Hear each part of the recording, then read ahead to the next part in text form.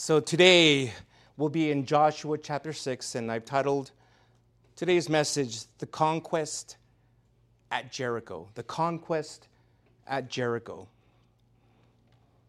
So now Israel has entered the promised land with the door closed behind her. The people's only path is now forward. Jericho, at nearly the lowest point on earth, it had to be conquered. The conquest of the land after Jericho was both literally and metaphorically all uphill from there. Well, in this chapter, we're going to be reading about the first fortification encountered after crossing the Jordan, the city of Jericho. It was a city that had to be subdued to gain access to the highlands because it guarded the shallowest parts of the Jordan, and it sat on a strategic east-west road. What we're going to be learning about today, one of the things that I hope that this message will speak to you about is that because of the sinfulness of humanity, a wall of hostility separates God from humans and humans from one another, which can only be demolished by divinity, by God Himself. So many of you know that Christ has torn down that dividing wall that separated humanity from fellowship with the Father by submitting Himself to God and to abandonment. What for? So that believers might be embraced by the Father. That's what we're going to be looking at overall this morning. So before we get into the first part of Joshua chapter 6, let's pray and thank the Lord for bringing us here. Heavenly Father, You're amazing and holy and good, as we just sang. We are so thankful that You sent Your Son to die for us. When we consider how holy You are and how sinful we are, it's difficult.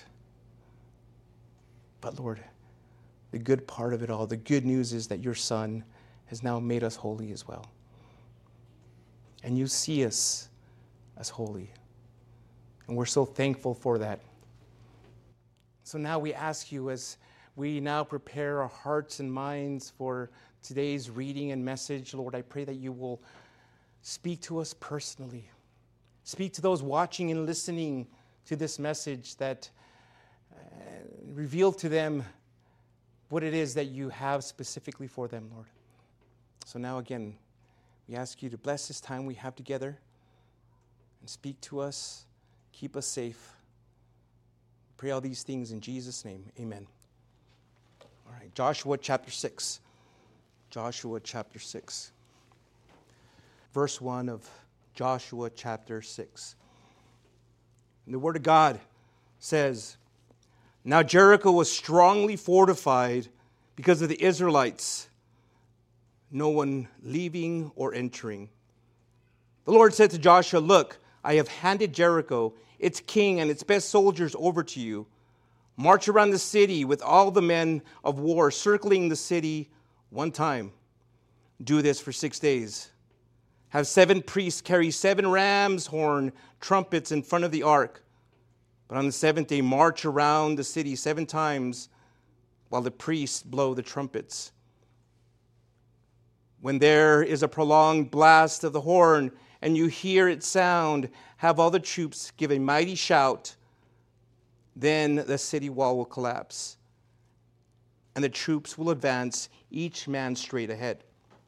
So Joshua, son of Nun, summoned the priests and said to them, 'Take up the ark of the covenant and have 7 priests carry 7 trumpets in front of the ark of the Lord. he said to the troops, "Move forward, march around the city, and have the armed men go ahead of the ark of the Lord." After Joshua had spoken to the troops, 7 priests carrying 7 trumpets before the Lord moved forward and blew the trumpets. The ark of the Lord's covenant followed them. While the trumpets were blowing, the armed men went in front of the priests who blew the trumpets, and the rear guard went behind the ark. But Joshua had commanded the troops, "Do not shout or let your voice be heard. Don't let one word come out of your mouth until the time I say shout. Then you are to shout." So the ark of the Lord was carried around the city, circling it once. They returned to the camp and spent the night there. Joshua got up early the next morning. The priests took the ark of the Lord, and the 7 priests carrying the 7 trumpets marched in front of the ark of the Lord. While the trumpets were blowing, the armed men went in front of them, and the rear guard went behind the ark of the Lord. On the second day, they marched around the city once and returned to the camp. They did this for 6 days. Early on the 7th day, they started at dawn and marched around the city 7 times in the same way. That was the only day they marched around the city 7 times. After the 7th time, the priests blew the trumpets, and Joshua said to the troops, "Shout, for the Lord has given you the city. The city and everything in it are set apart for the Lord for destruction. Only Rahab the prostitute and everyone with her in the house will live, because she hid the messengers we sent. But keep yourselves from the things set apart, or you will be set apart for destruction.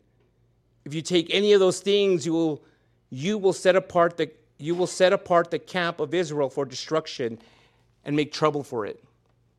For all the silver and gold and the articles of bronze and iron are dedicated to the Lord and must go into the Lord's treasury."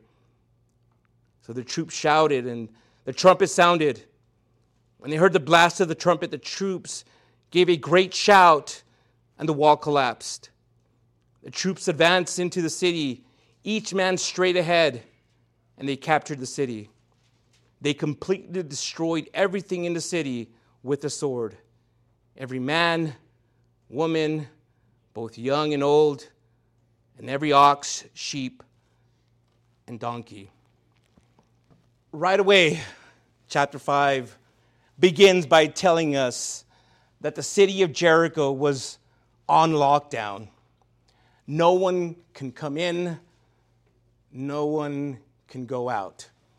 Now, at the time, the land of Canaan was divided up among a number of city-states, each ruled by a king, Jericho being one of them. And later on, we'll be reading of another named Ai. Now, excavations indicate that the city covered perhaps 8 acres and was protected by 2 high parallel walls, which stood about 15 feet apart, and it surrounded the city. In person, and more than likely, even from a distance, this fortress was a formidable sight. In fact, it was cities like this, like Jericho, that had previously convinced 10 Jewish spies that Israel couldn't conquer the land. They wouldn't be able to conquer the land. Things were different now. The nation of Israel, they now believed that they were unstoppable, because they now believed that the Lord was with them. Inside the walls of Jericho, the people were, by now they were aware. They were aware, more than likely because of Rahab's testimony, her story. They knew about everything that Israel had gone through, everything from the Exodus to the recent victories east of the Jordan. put the people in panic. Back in Exodus chapter 23, verse 27, God had promised this. I will cause the people ahead of you to feel terror, and will throw into confusion all the nations you come to. I will make all your enemies turn their backs to you and retreat. Well, sure enough, God now was fulfilling this promise. And so now, rather than being a strong, fortified city, it really now became a doomed city. Doomed because it stood in God's land, and its rightful tenants had now come to claim their property. So it wasn't really that they were fighting against a people. They were fighting now against God. Here's the thing also, church.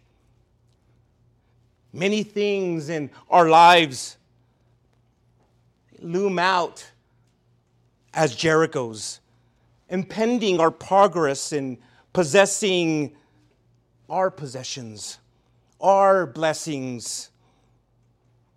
Maybe you've been discouraged this week, in the past, this whole month, with the sheer immensity of your trials.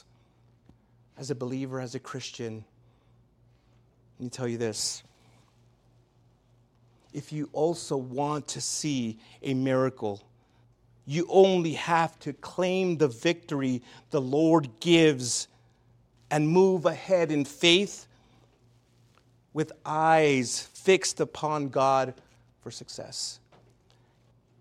Joshua, you see, and Israel were conquering people who made no compromise with the enemy, but trusted God. They trusted God to give them the victory.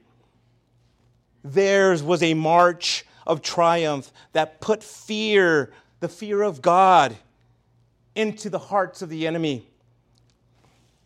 It was said that Queen Mary of Scots feared John Knox's prayers more than she feared an enemy army. But is society today afraid of what God's people might do?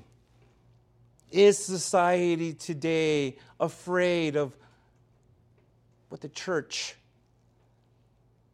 may do? Honestly, probably not. I'll tell you why.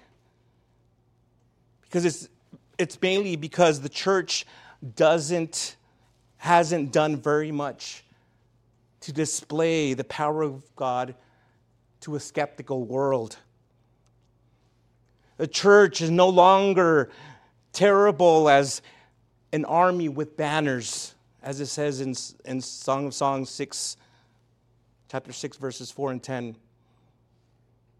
In fact, the church is so much like the world that the world takes little notice of what we do. We imitate the world's methods. We cater to the world's appetites. And when I say we, I'm not talking about we as a church, and I hope we don't, and I hope we never will, but I'm saying a lot of American Christian churches. We imitate the world's methods. We cater to the world's appetites. We solicit the world's approval. And we measure what we do according to the world's standards. So is it any wonder, church, is it any wonder that we don't gain the world's respect? Is it any wonder? Now, in verse 2, the Lord says to Joshua, I have handed Jericho, its king, and its best soldier over to you. Notice God's language. I have handed Jericho over to you.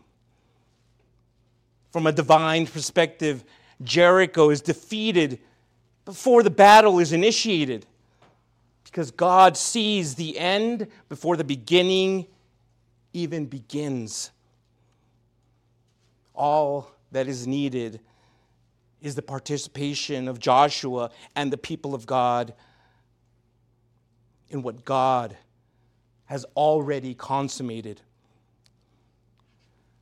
See, this is known as divine human instrumentality.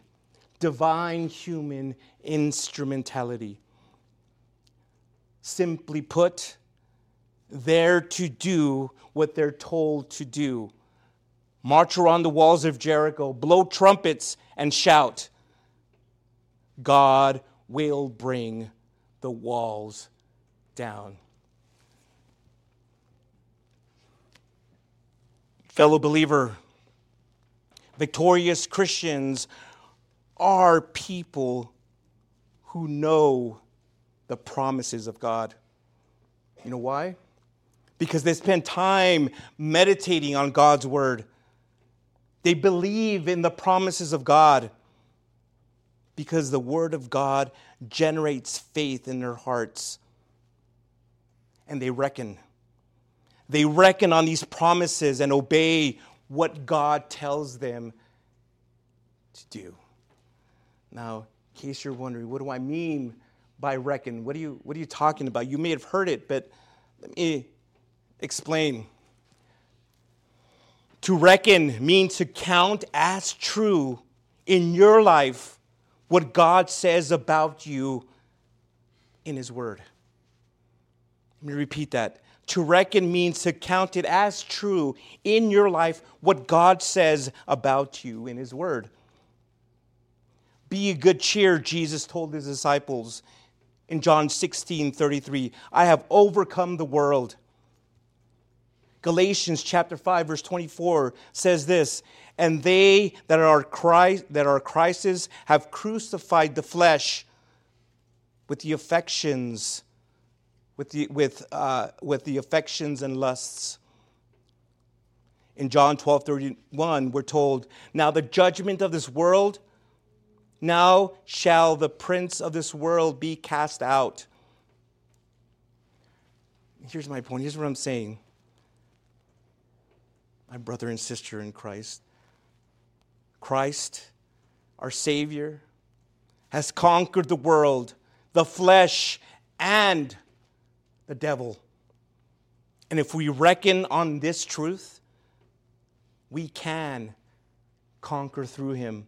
You can conquer through Him.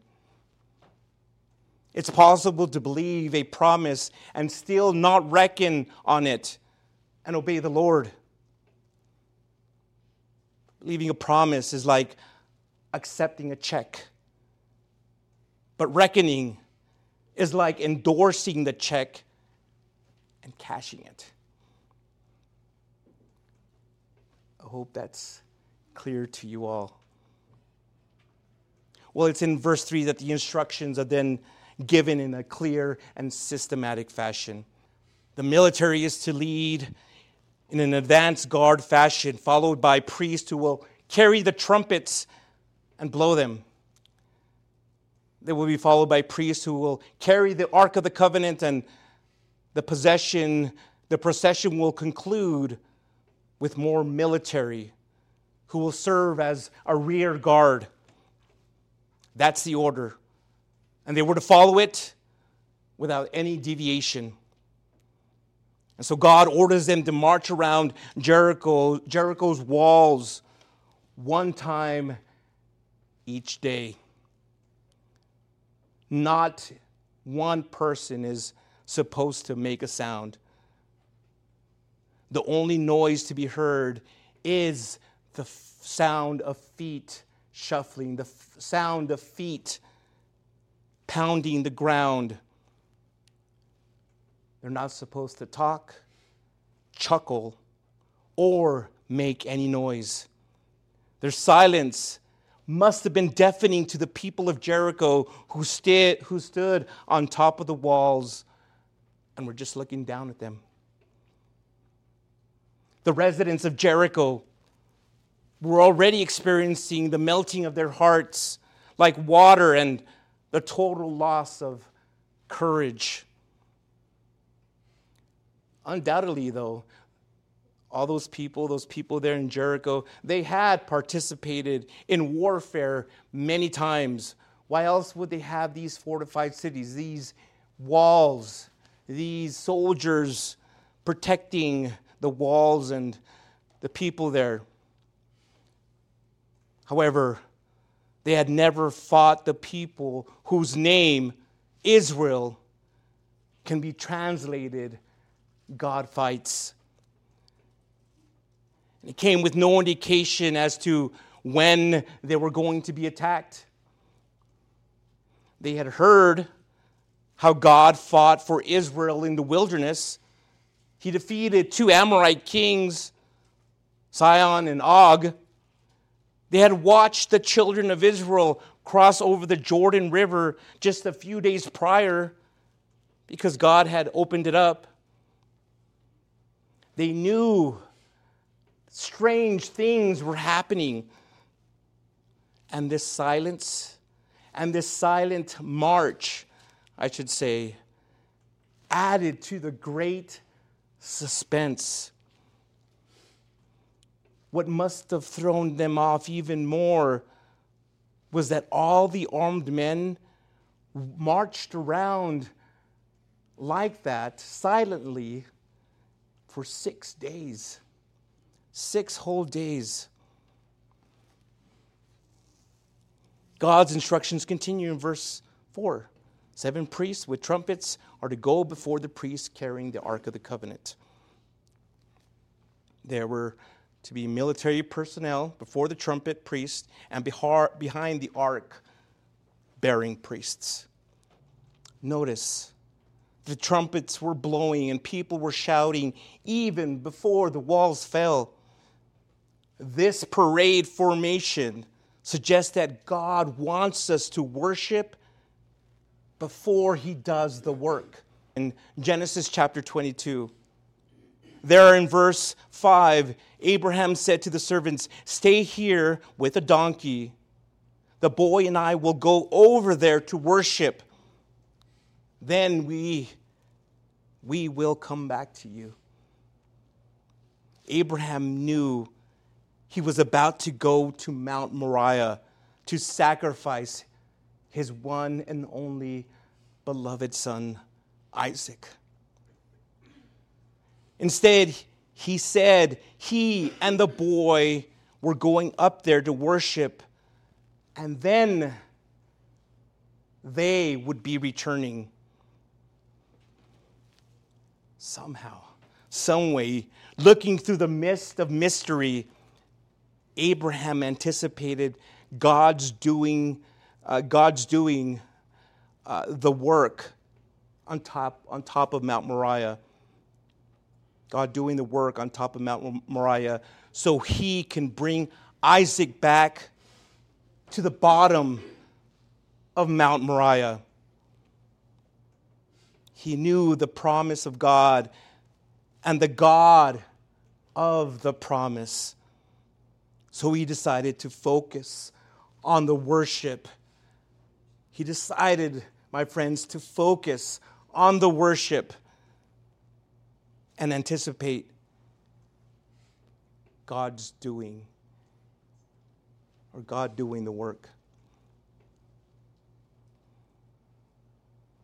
Too often, many of us expect for God to do the work first, and then we want to worship in response.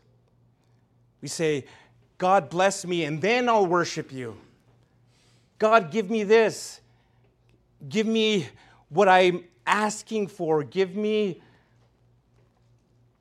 that thing I've been praying for so long, and then I will truly worship you." Do you see what's wrong with that? We react to what God does instead of worshiping before God does it. The truth is, we must change the order. Worship, then expect God to work. Worship God. Worship the creator of this universe, the creator of this world, the God who is pumping blood through your body, that's allowing your lungs to breathe in the oxygen. The one who is giving you life, who is blessing you with the love of your children, the love of your spouse, the love of your parent. He may not be giving you right now exactly what you want, what you've been asking for. But He is blessing you in so many other ways. Are you recognizing it? Are you seeing those blessings? That alone, the fact that you can still see the people you love, embrace them, hug them, have conversations with them, that alone should prompt you to want to worship God. Because we all know, we've all been through it. And if you haven't yet, it's only a matter of time. It's not a matter of if, but when it happens, things can change just like that. And I'm not trying to scare anybody, but the person next to you could be with the Lord tomorrow. So worship God for the things He's given you right now. Well, on the seventh day, this parade was to make 7 trips around the walls of Jericho. On the seventh revolution, when the seventh revolution was completed, the priests bearing the trumpets were to blow with an extended blast. Friends, this was the victory sound. Now, what's interesting is that they weren't told to blow the trumpets after the victory was gained. Instead, they were told, or they were to blow the trumpets before the victory was realized, before the walls fell. The blowing of the trumpets and the ensuing shouting of the people would be notes of anticipation even before there was a sign of victory, which would ultimately be the collapse of the walls.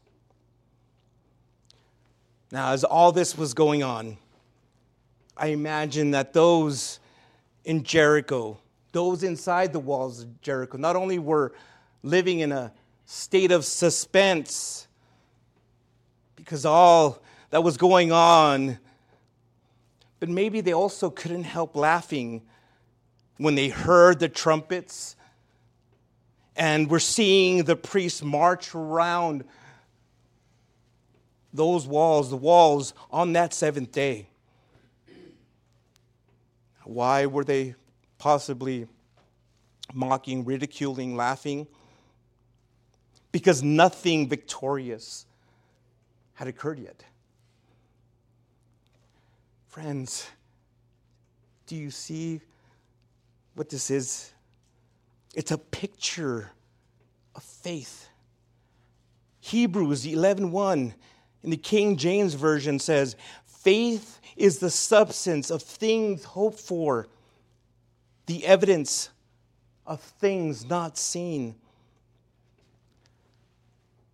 As believers, we must exercise faith, not passively, but actively. We must shout in anticipation of deliverance. We must shout in expectation of recovery. We must shout in celebration of overcoming one day. See, anyone can shout after the walls fall. But can we shout before they fall? Knowing that they will fall because God said they would? shout before or after? Well, God then instructs this group, again, to march around the walls once each day for 6 days. And on the seventh day, we saw that 7 times. That's 13 revolutions. That's 13 times going around the city of Jericho. Why all this marching?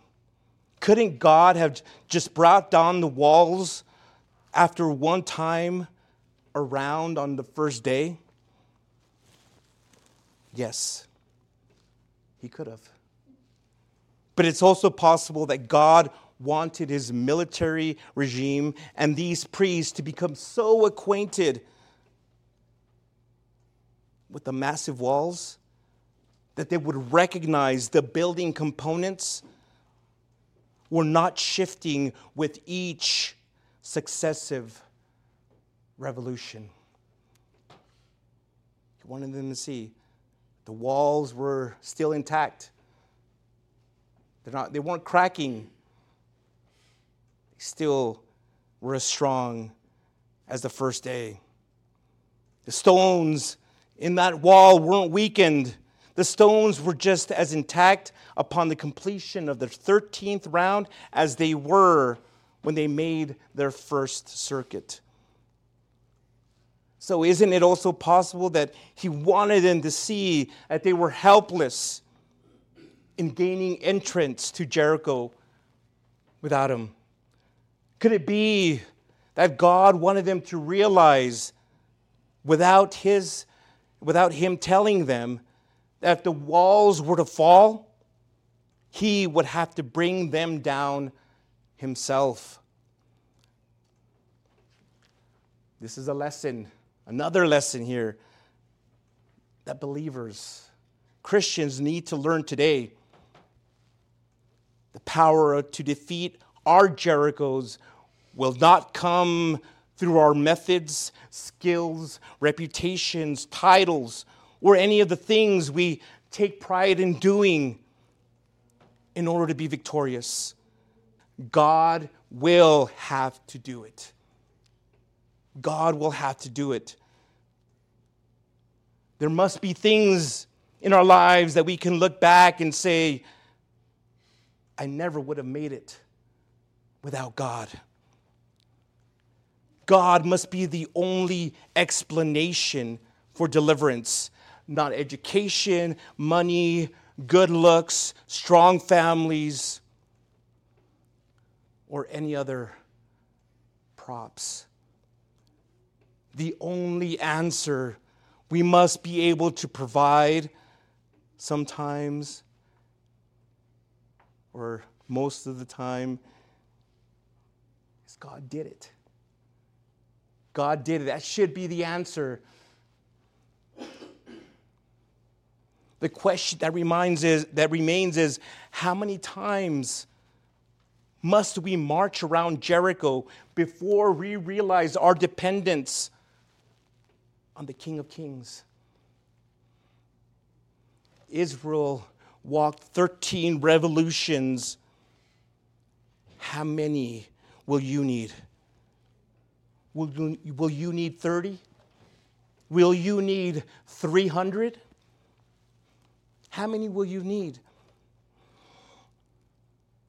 How many will you need before you finally realize that it's not by strength or by might, but by my Spirit, says the Lord of armies? Now, another thing I want you to notice there in verse 5 is that verse 5 begins with the word when. When there's a prolonged blast of the horn.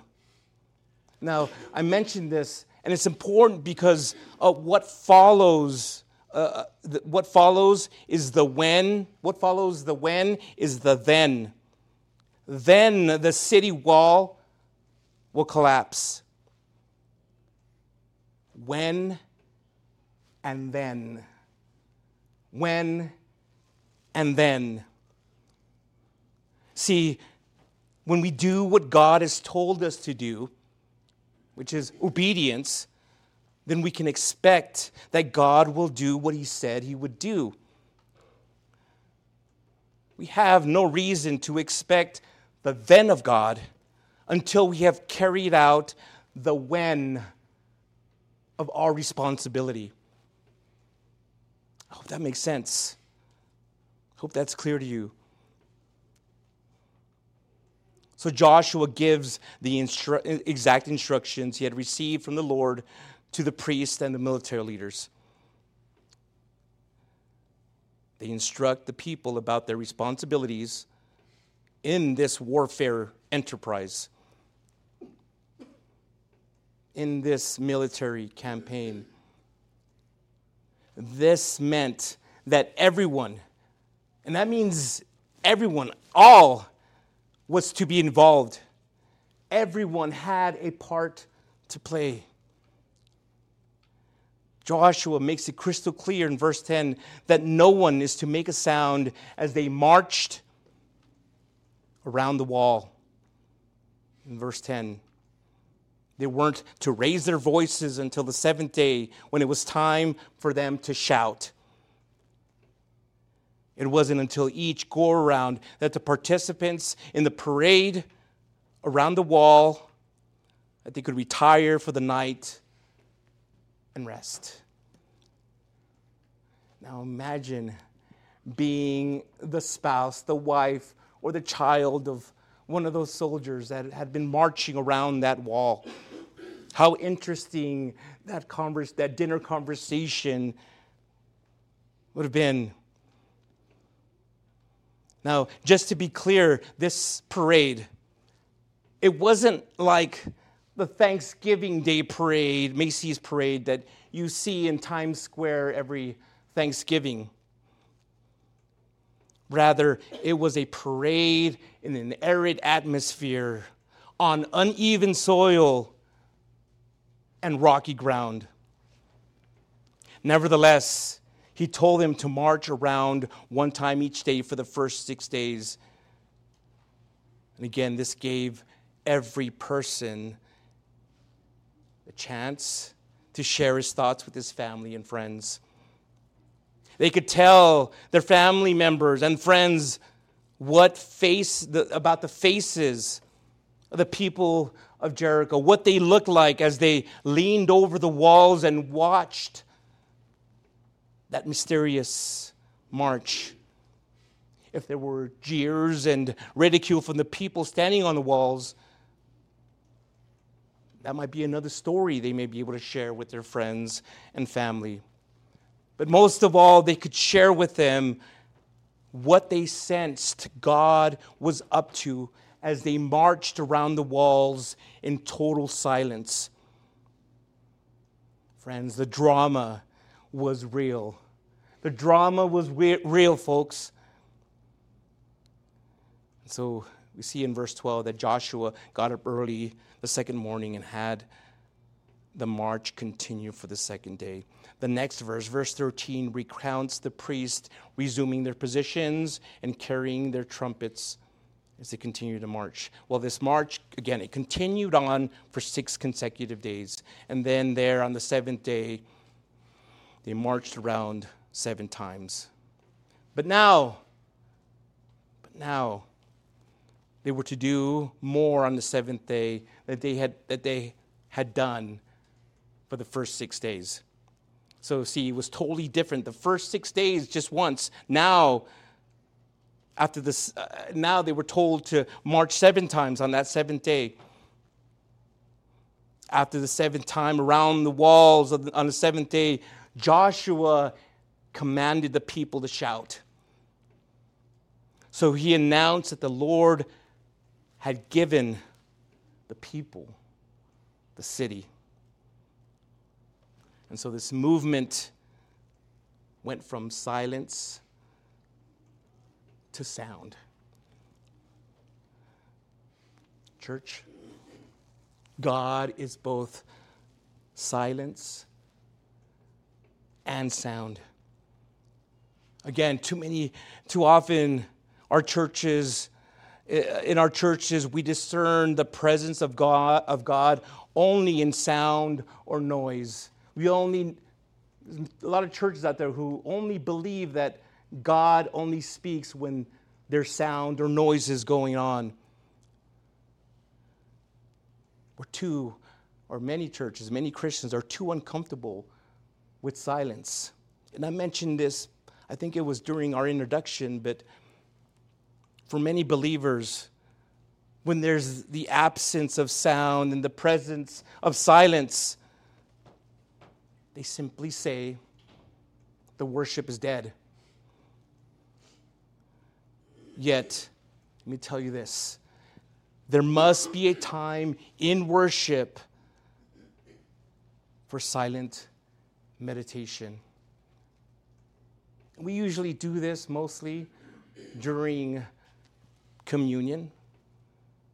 I tell you just to spend a few minutes, a couple minutes in silence to make your heart right with the Lord. But there has to be, during church service, even in your own time, for silent meditation, contemplation. Let me see if I say this word correctly. Cogitation. In fact, the more we percolate about the goodness of the Lord and what He has done for us, the more we tend to celebrate. The more experience we have in solitude and quietness, the stronger we will be when it's time to make a joyful noise. Habakkuk chapter 2 verse 20 says, "The Lord is in His holy temple. Let the whole earth be silent in His presence." I also love what David wrote in Psalm 150 verse 6. "Let everything that breathes praise the Lord. Hallelujah." Like David, we Christians love to praise the Lord with all kinds of instruments and flutes and all kinds of things. And it's okay. However, God is also in silence. In Zephaniah chapter 3 verse 17 it says this, "The Lord your God is among you, a warrior who saves. He will rejoice over you with gladness. He will be quiet in His love. He will delight in you with singing." In fact, Mary, the mother of Jesus, simultaneously and inextricably held silence and sound together. On one hand, there was great silence after the angel Gabriel informed her that she would be the mother of the Son of God. She pondered these things in her heart. This is silence. She meditated and contemplated what the angel said to her. But on the other hand, she expressed sound in the Magnificat, saying, "My soul magnifies the Lord, and my spirit rejoices in God, my Savior." There in Luke chapter 1, verse 46 and 47. So here's what I'm saying. Silence and sound are not antithetical. They are commensurate. Both are absolutely necessary. Silence and sound. What God has joined together, let no one put asunder. What am I doing? All right. Well, we see again, Joshua tells the people what God has told him, and his entire city, with all of its possession, was to be devoted to the Lord. So although the city was to be destroyed, All the valuable articles were to be devoted to the treasury of the Lord, to be used in the building of a future tabernacle. And the only persons that were to be saved or spared from the destruction were Rahab and all the family members that had gathered at her house, where the scarlet cord could be seen hanging out the window. Verse 18, the concepts of devotion and destruction converge and collide. God says that people are to keep away from devoted things, those valuable metals, and other articles that are to be saved they're to be saved for the building of the tabernacle, so that they will not be destroyed and bring trouble to the nation. And so God was saying that the only way for the Israelites to avoid destruction is to avoid taking those things that were devoted for tabernacle usage. Silver, gold, bronze, and iron are specified. Well, let me read the next section here. Let me just see how far we can go. Joshua chapter 6. Let's read from 22 to the end. Joshua said to the men who had scouted the land, "Go to the prostitute's house and bring the woman out of there, and all who are with her, just as you swore to her." So the young men who had scouted went in and brought out Rahab, her father, mother, brothers, and all who belonged to her. They brought out her whole family and settled them outside the camp of Israel. They burned the city and everything in it, but they put the silver and gold and the articles of bronze and iron into the treasury of the Lord's house. However, Joshua spared Rahab the prostitute, her father's family, and all who belonged to her, because she hid the messengers. She hid the messengers Joshua had sent to spy on Jericho, and she still lives in Israel today. At the time Joshua imposed this curse, the man who undertakes the rebuilding of the city Jericho is cursed before the Lord. He will lay its foundation at the cost of his firstborn. He will finish its gates at the cost of his youngest. And the Lord was with Joshua, and his fame spread throughout the land. Now, when the walls of Jericho fell down, it appears that the section of the wall that held Rahab's house, it didn't fall down. It wasn't necessary for the spies to look for a window with a red cord hanging from it, because it was the only house that was preserved when that entire wall fell. When their spies made their covenant with Rahab, they didn't know exactly how God would give them the city. But here's the point. God saved and protected Rahab, again, because of her faith. And because she led her family to trust in Jehovah, in God, they were also saved. Now, Rahab and her relatives were put outside the camp because they were unclean Gentiles. And outside the camp was a place designated for the unclean.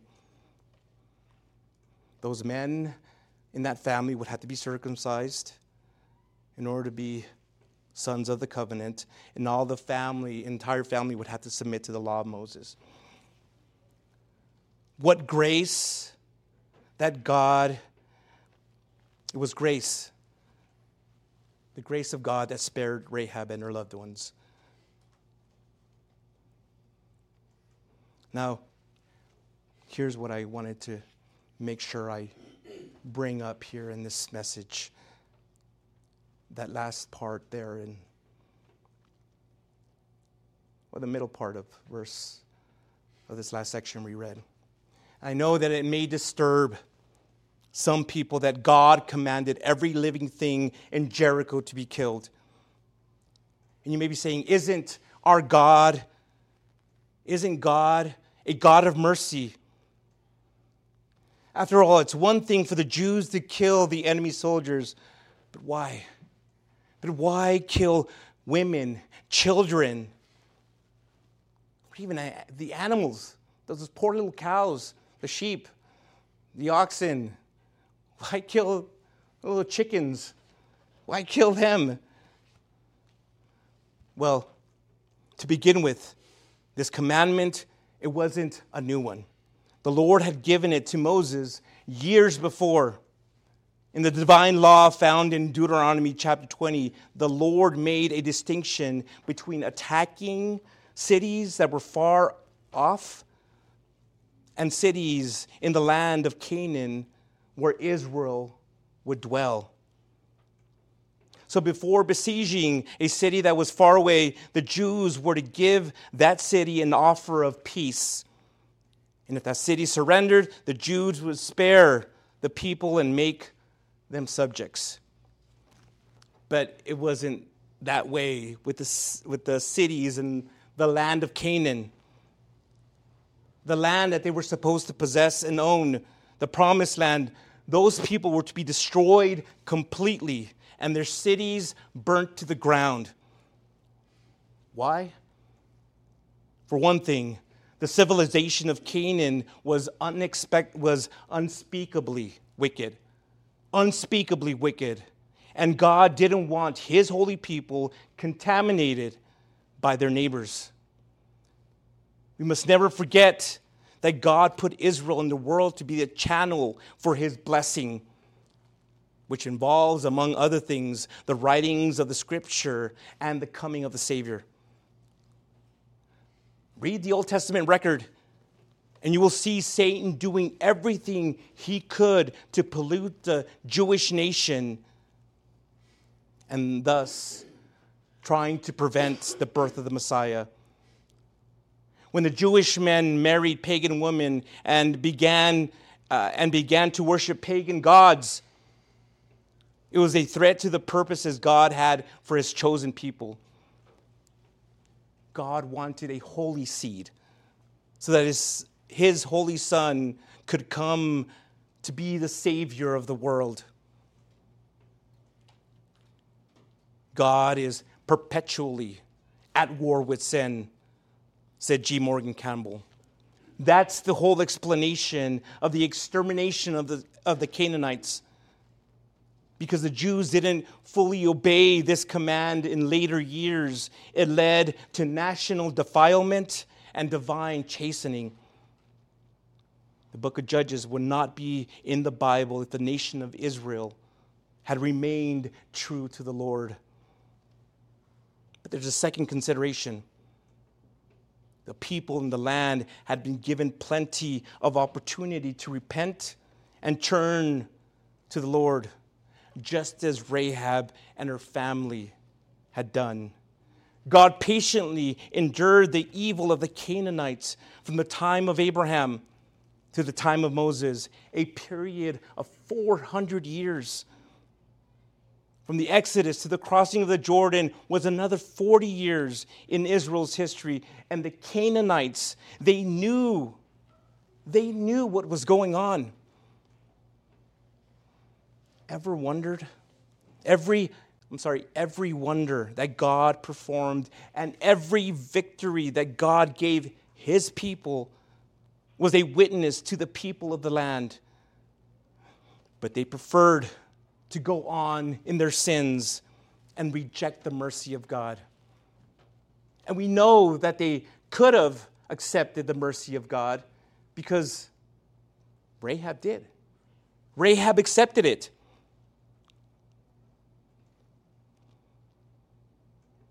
Never think that the Canaanites were helpless, ignorant people who knew nothing about the true God. They were willfully sinning against a flood of light. We should keep in mind that these historical events were written for our learning, as it says in Romans 15:4, as we seek to live for Christ today. In the destruction of Jericho and its population, God is telling us that he will tolerate no compromise with sin in the lives of his people. He will tolerate no compromise with sin in the lives of his people. To quote Campbell Morgan again, thank God that he will not make peace with sin in my heart. I bless his name for the thunder of his authority and for the profound conviction that he is fierce and furious in his anger against sin whenever it manifests itself. Verse 24 ought to remind us of the words spoken by Moses in Deuteronomy chapter 4, verse 24. For the Lord your God is a consuming fire, a jealous God.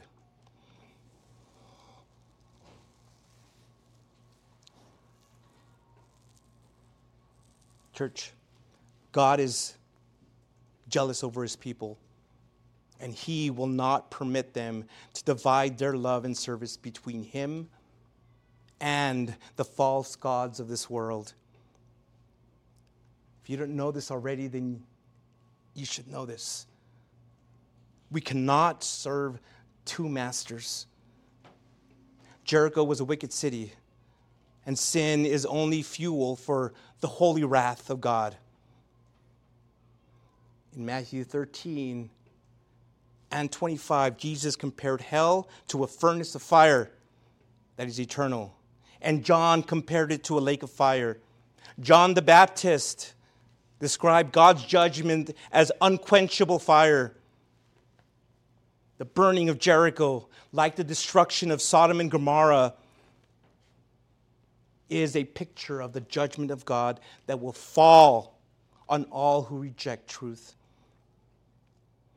The last section of this chapter tells us that after he had burned the city, Joshua put a curse on Jericho. This would again be a warn any Jews or any of Rahab's descendants who might be tempted to rebuild that city that God had destroyed. Well, that curse was fulfilled in the days of evil King Ahab in 1 Kings chapter 16. Let me end with this. Later, talking about New Testament times, Jesus would minister in the city of Jericho, even though it was a cursed city. This is good news for sinners. This is good news for sinners. Zacchaeus was a tax collector, and he was probably sort of like the director of the IRS in Jericho.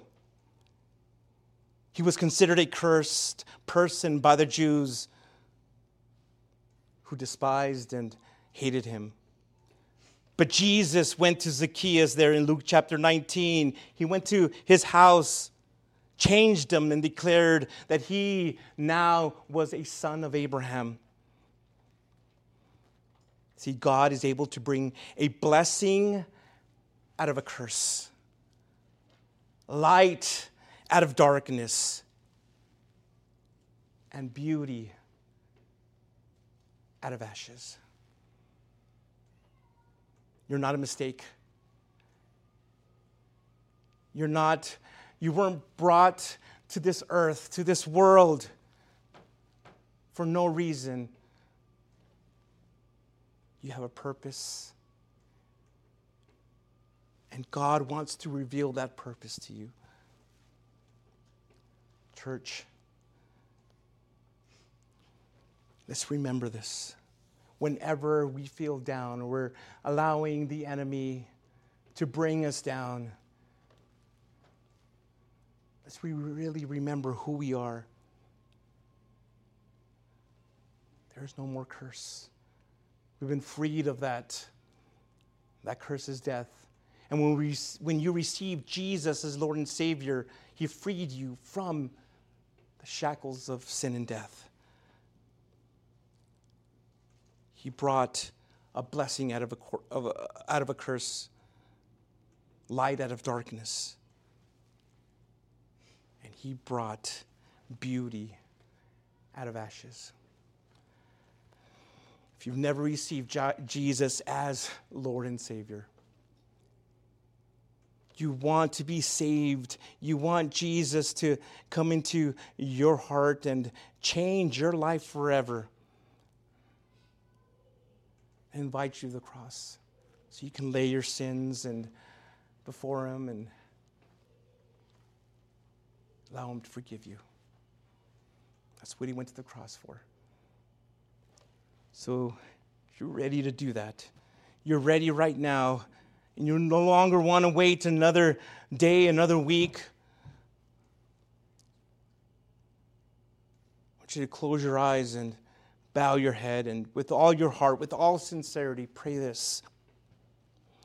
Lord Jesus, I know that I'm a sinner, and I ask for your forgiveness. I believe you died for my sins and rose from the dead.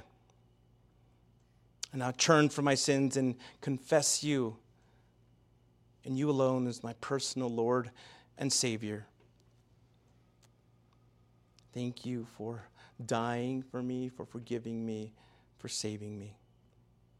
So now I ask you to fill me with the Holy Spirit so that he may help guide me in my new born-again life. Amen. If you sincerely pray that, you're now a child of God. Thank you for joining us. Thank you for being with us. I pray that you will have a blessed week. I'm looking forward to seeing you next week as we cover chapter 7. Have a great week. We love you. Goodbye. Thank you so much for visiting us here at Fresh Vision Calvary Chapel. We hope we were blessed by Pastor Angel's message. For more information about Fresh Vision Calvary Chapel, such as our service time or how to get connected, please visit our website at fvccelp.com. If the Lord is leading you to give to the ministry of Fresh Vision Calvary Chapel, there's a PayPal link in the video description below. Once again, thank you so much for visiting us here at Fresh Vision Calvary Chapel. We hope to see you again soon.